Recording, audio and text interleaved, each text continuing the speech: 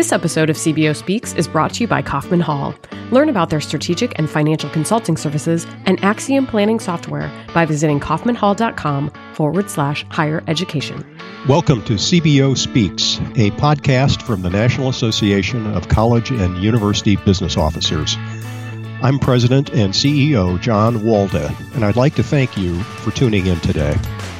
Our mission with this podcast is for you to gain greater insight into the challenges and rewards of the Chief Business Officer role. Find out more from today's episode at www.nacubo.org. Hello, everyone, and welcome back to CBO Speaks. Thanks so much for joining us. My name is Megan Strand, your host, and I am thrilled to be joined today by Alanzetta Landrum Sims, who will soon be retiring from her post as Dean of Finance and Administration at Enterprise State Community College in Alabama. Welcome, Alanzetta. Well, thank you. Well, first of all, congratulations on your impending retirement. That's very exciting. Thank you very much. I would love to go back today, however, to the start of your career. Can you just share how you came to land in higher education? Well, it was completely by accident. I started in private industry, and while working in private industry, I was asked to help out in the K-12 system. And then from there, I was asked to help out at the 4-year level. And then this job became available at the 2-year level. And then what were you doing in the private sector, and how long did you spend in the private sector? About 4 years in the private sector. Prior to that, I worked with the military and many military jobs and banking jobs and those type of things. My husband was in the military, so wherever we moved, I was very fortunate to always be able to be in some area of accounting or finance. That's fantastic. So you have a wide variety of backgrounds there. Can you talk a little bit about how those things maybe differ from higher ed and what you learned transitioning from private sector or military to higher education? Well, they're all accounting, but in the accounting world, because of the fact that we have GASB accounting versus FASB accounting, plus all other types of banking accounting and those type of things, there are basically some differences there. But for me, the transition was pretty easy in just learning the rules and regulations, depending on which sector I was in. Well, now that you're sort of at the end of your career in higher ed, maybe you could reflect back for us and share what you think have been the high points of your career in higher ed. What things are you most proud of? Well, there have been a lot of things that I've been very proud of in working in higher education. In the 4-year area, I was able to walk into a situation that seemed to be on the edge of trouble at the time, and was able to provide some guidance to bring that institution back to the point where it needed to be financially. And at the 2-year institution, it seems to me that helping to find and make changes and make corrections and bringing institutions back on track has been kind of what has been following me. At the 2-year level, I ended up being able to do the same thing, going into an institution that was at that point on the verge of bankruptcy, and then being able to bring it into an institution that is very financially sound at this point. And that has been one of the things that I'm most proud of as having to work in higher education. Anything that surprised you about your career in higher ed? I know that you were how long were you at Enterprise State? Was it 16 years or more? 17 years. So anything that surprised you while you were at Enterprise State, or maybe the 4-year institution before that? Not anything that surprised me. The nature of people always keeps you on your toes when you're in the business of finance, but nothing that really surprised me. Not easy to surprise, huh? Not easy at all. Go with the flow and follow the rules. Oh, that's good. Well, that's obviously provided a very long career for you.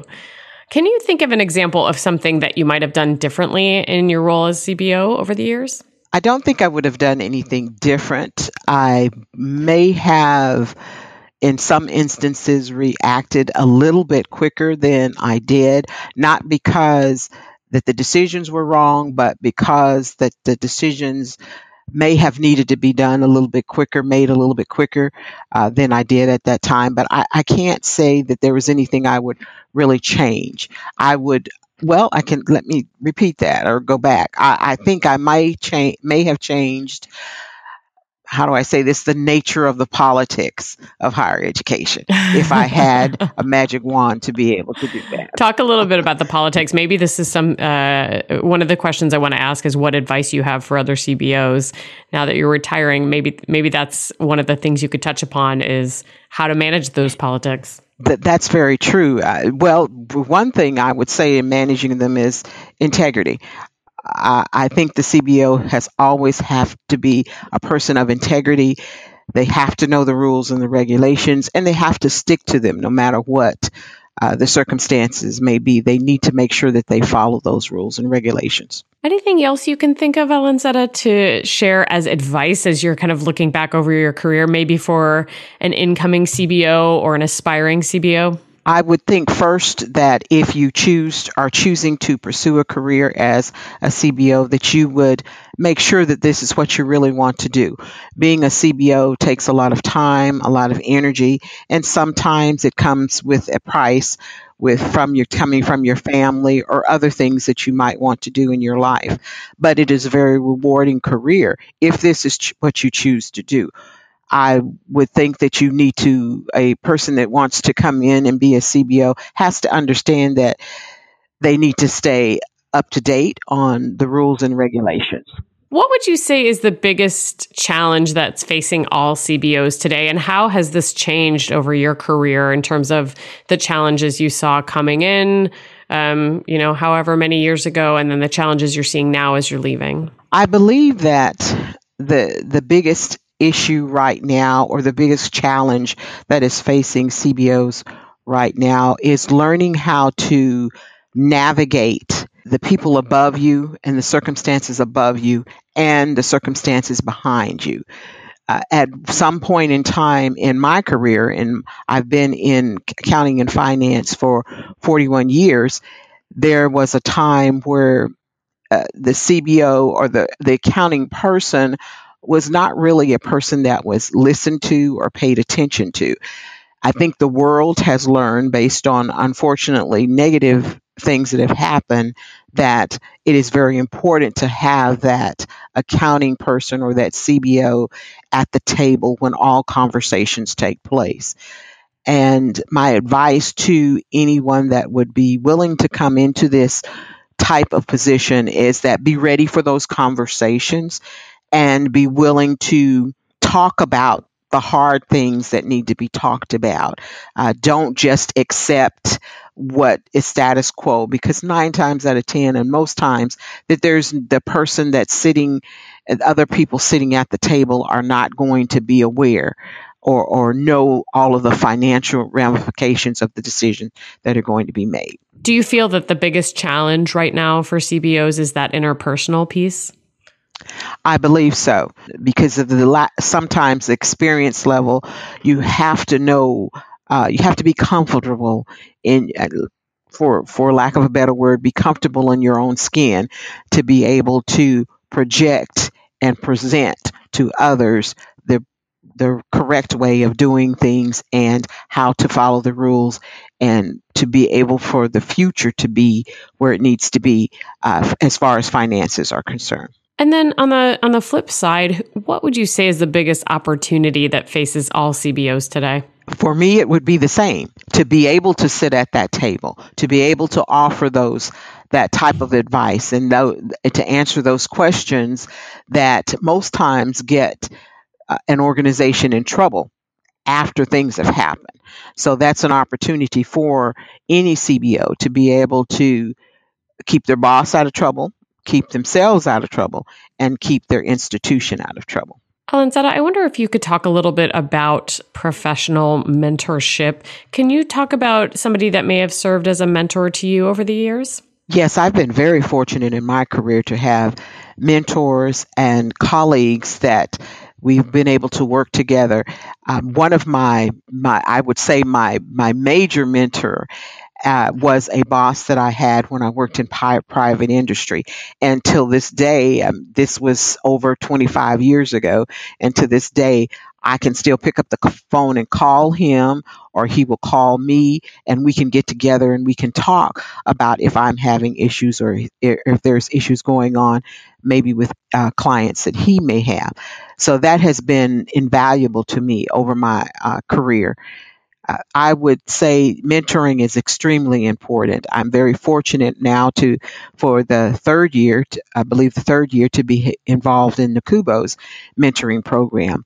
And all of the mentees that I've had are very good accountants, but learning to be a CBO is different than being an accountant. So, but I've had very, very energetic, knowledgeable, intelligent mentees. The program is very rewarding. And outside of NACUBO's program, within the 2-year college system, we've been very fortunate to have a very close knit bunch of accountants and CBOs. So we help each other. When a new CBO comes in, we're all right there for that individual. And we continue to do that as long as they need us. And then we always pay back. When someone else comes in, they're there to help them. So the mentoring program is very well needed in this industry. And as you think of people that you've mentored over the years, is there anything that they share in common that you can think of? They might share in common, other than the fact of being new to the industry or new to the CBO role. They want to do the right thing, I would say. And maybe the second thing I would say is that they want a career in this. They don't want this to just be a job for them. They want a career in the CBO role. Anything that you were working on right as you're leaving your current role that you never imagined you'd be doing, let's say 10 or 20 years ago? Or anything that surprised you in that regard? Retiring. I am a workaholic by nature, and I never thought that I would be thinking about retiring, more or less retiring from our position. But other than that, because I'm in my life, I always thought I would be working, and I love the role of being in the field of accounting. I wanted to do that since I was in the 9th grade, and I was blessed to be able to fulfill what I wanted to do in my life and work in the field that I wanted to do. So there would not be anything that I wouldn't say that I wouldn't want to do or would have done different in my life, other than the fact of retiring.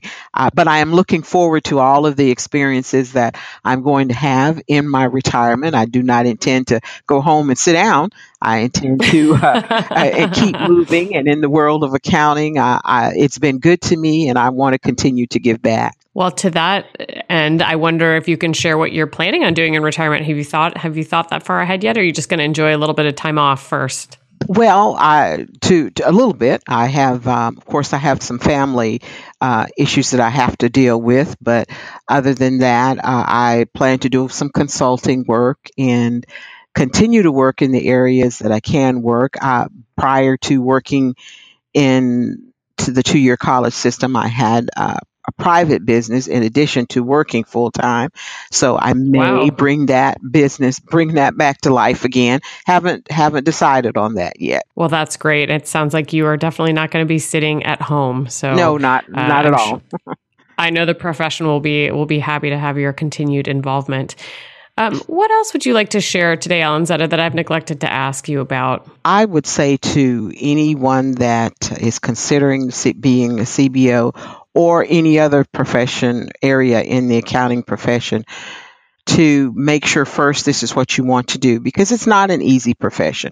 It is a profession that you have to constantly know the rules and regulations in order to do the position correctly and fulfill the obligations. And again, like I said before, to keep your institution or your company out of trouble. It requires constant professional development, and it requires time and energy and a willingness to be able to do the right thing. And I say that a lot because of the fact that many times there are people who don't know, that are involved in the decision making, who don't know the rules and regulations, but they need that person there that does in order to keep them out of trouble. And it's sometimes hard to be the lone person in the room.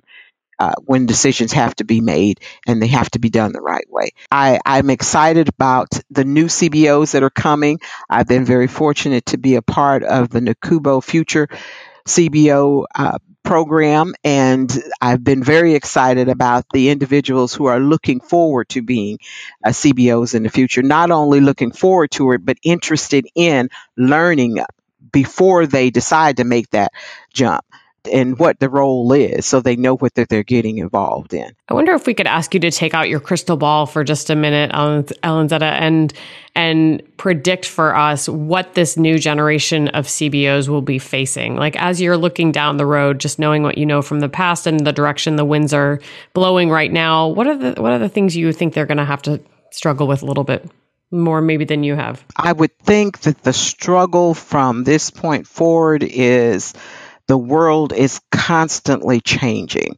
It is changing a lot quicker than it did when I came into the profession 41 years ago. 41 years ago, we had spreadsheets. I can remember working on a general ledger and putting together a financial statement that was on a spreadsheet that would cover the floor of a room and having to calculate the numbers across. That doesn't happen anymore. We can push a button and the numbers calculate. So knowing what goes into those numbers and making sure that final number or what the outcome is correct is something that to CBOs now are going to have to pay more attention to. 40 years ago or even 20 years ago, I could look at a number and go back and tell you where that number comes from. With technology today, they're going to have to pay more attention to that final number and how did that number get to where it is, because the details are very important in the accounting world. I think I mentioned this earlier, I think the danger and the danger of politics is something that I'm very concerned about for future CBOs. But I also believe that as an industry, we can get through whatever needs to happen as long as we have organizations like NACUBO who are going to stay on the cutting edge of what's happening and be able to advise us and to help us as a group. I don't believe in my mind that there is any other group of professionals other than accountants who have such a close-knit opportunity and work together so well to be able to make sure that that all of the rules are followed and that everybody has an opportunity to stay up to date. It's a choice. You make a choice whether you want to know what is right at that particular time or what's going on in the industry, or you make a choice not to. But the choice is there for us, and I think it's that's extremely important. I'm not too worried about the fact that the finance world, CBOs or any other area of finance, are not going to be successful. I believe that they're as long as we do what we're supposed to do, we're always going to be able to be successful. Well, thank you so much, Alanzetta, for your time today and sharing a few of your insights. And again, congratulations on your upcoming retirement. Well, thank you very much, Megan. I appreciate it. You can learn more about Alanzetta in today's episode by visiting the distance learning section of nacubo.org. Make sure you subscribe to CBO Speaks in Apple Podcasts so that you'll get the latest episodes instantly. And on behalf of Alanzetta and myself, I'd like to thank you so much for joining us for this episode of CBO Speaks. This episode of CBO Speaks is brought to you by Kaufman Hall. Learn about their strategic and financial consulting services and Axiom planning software by visiting kaufmanhall.com/higher education.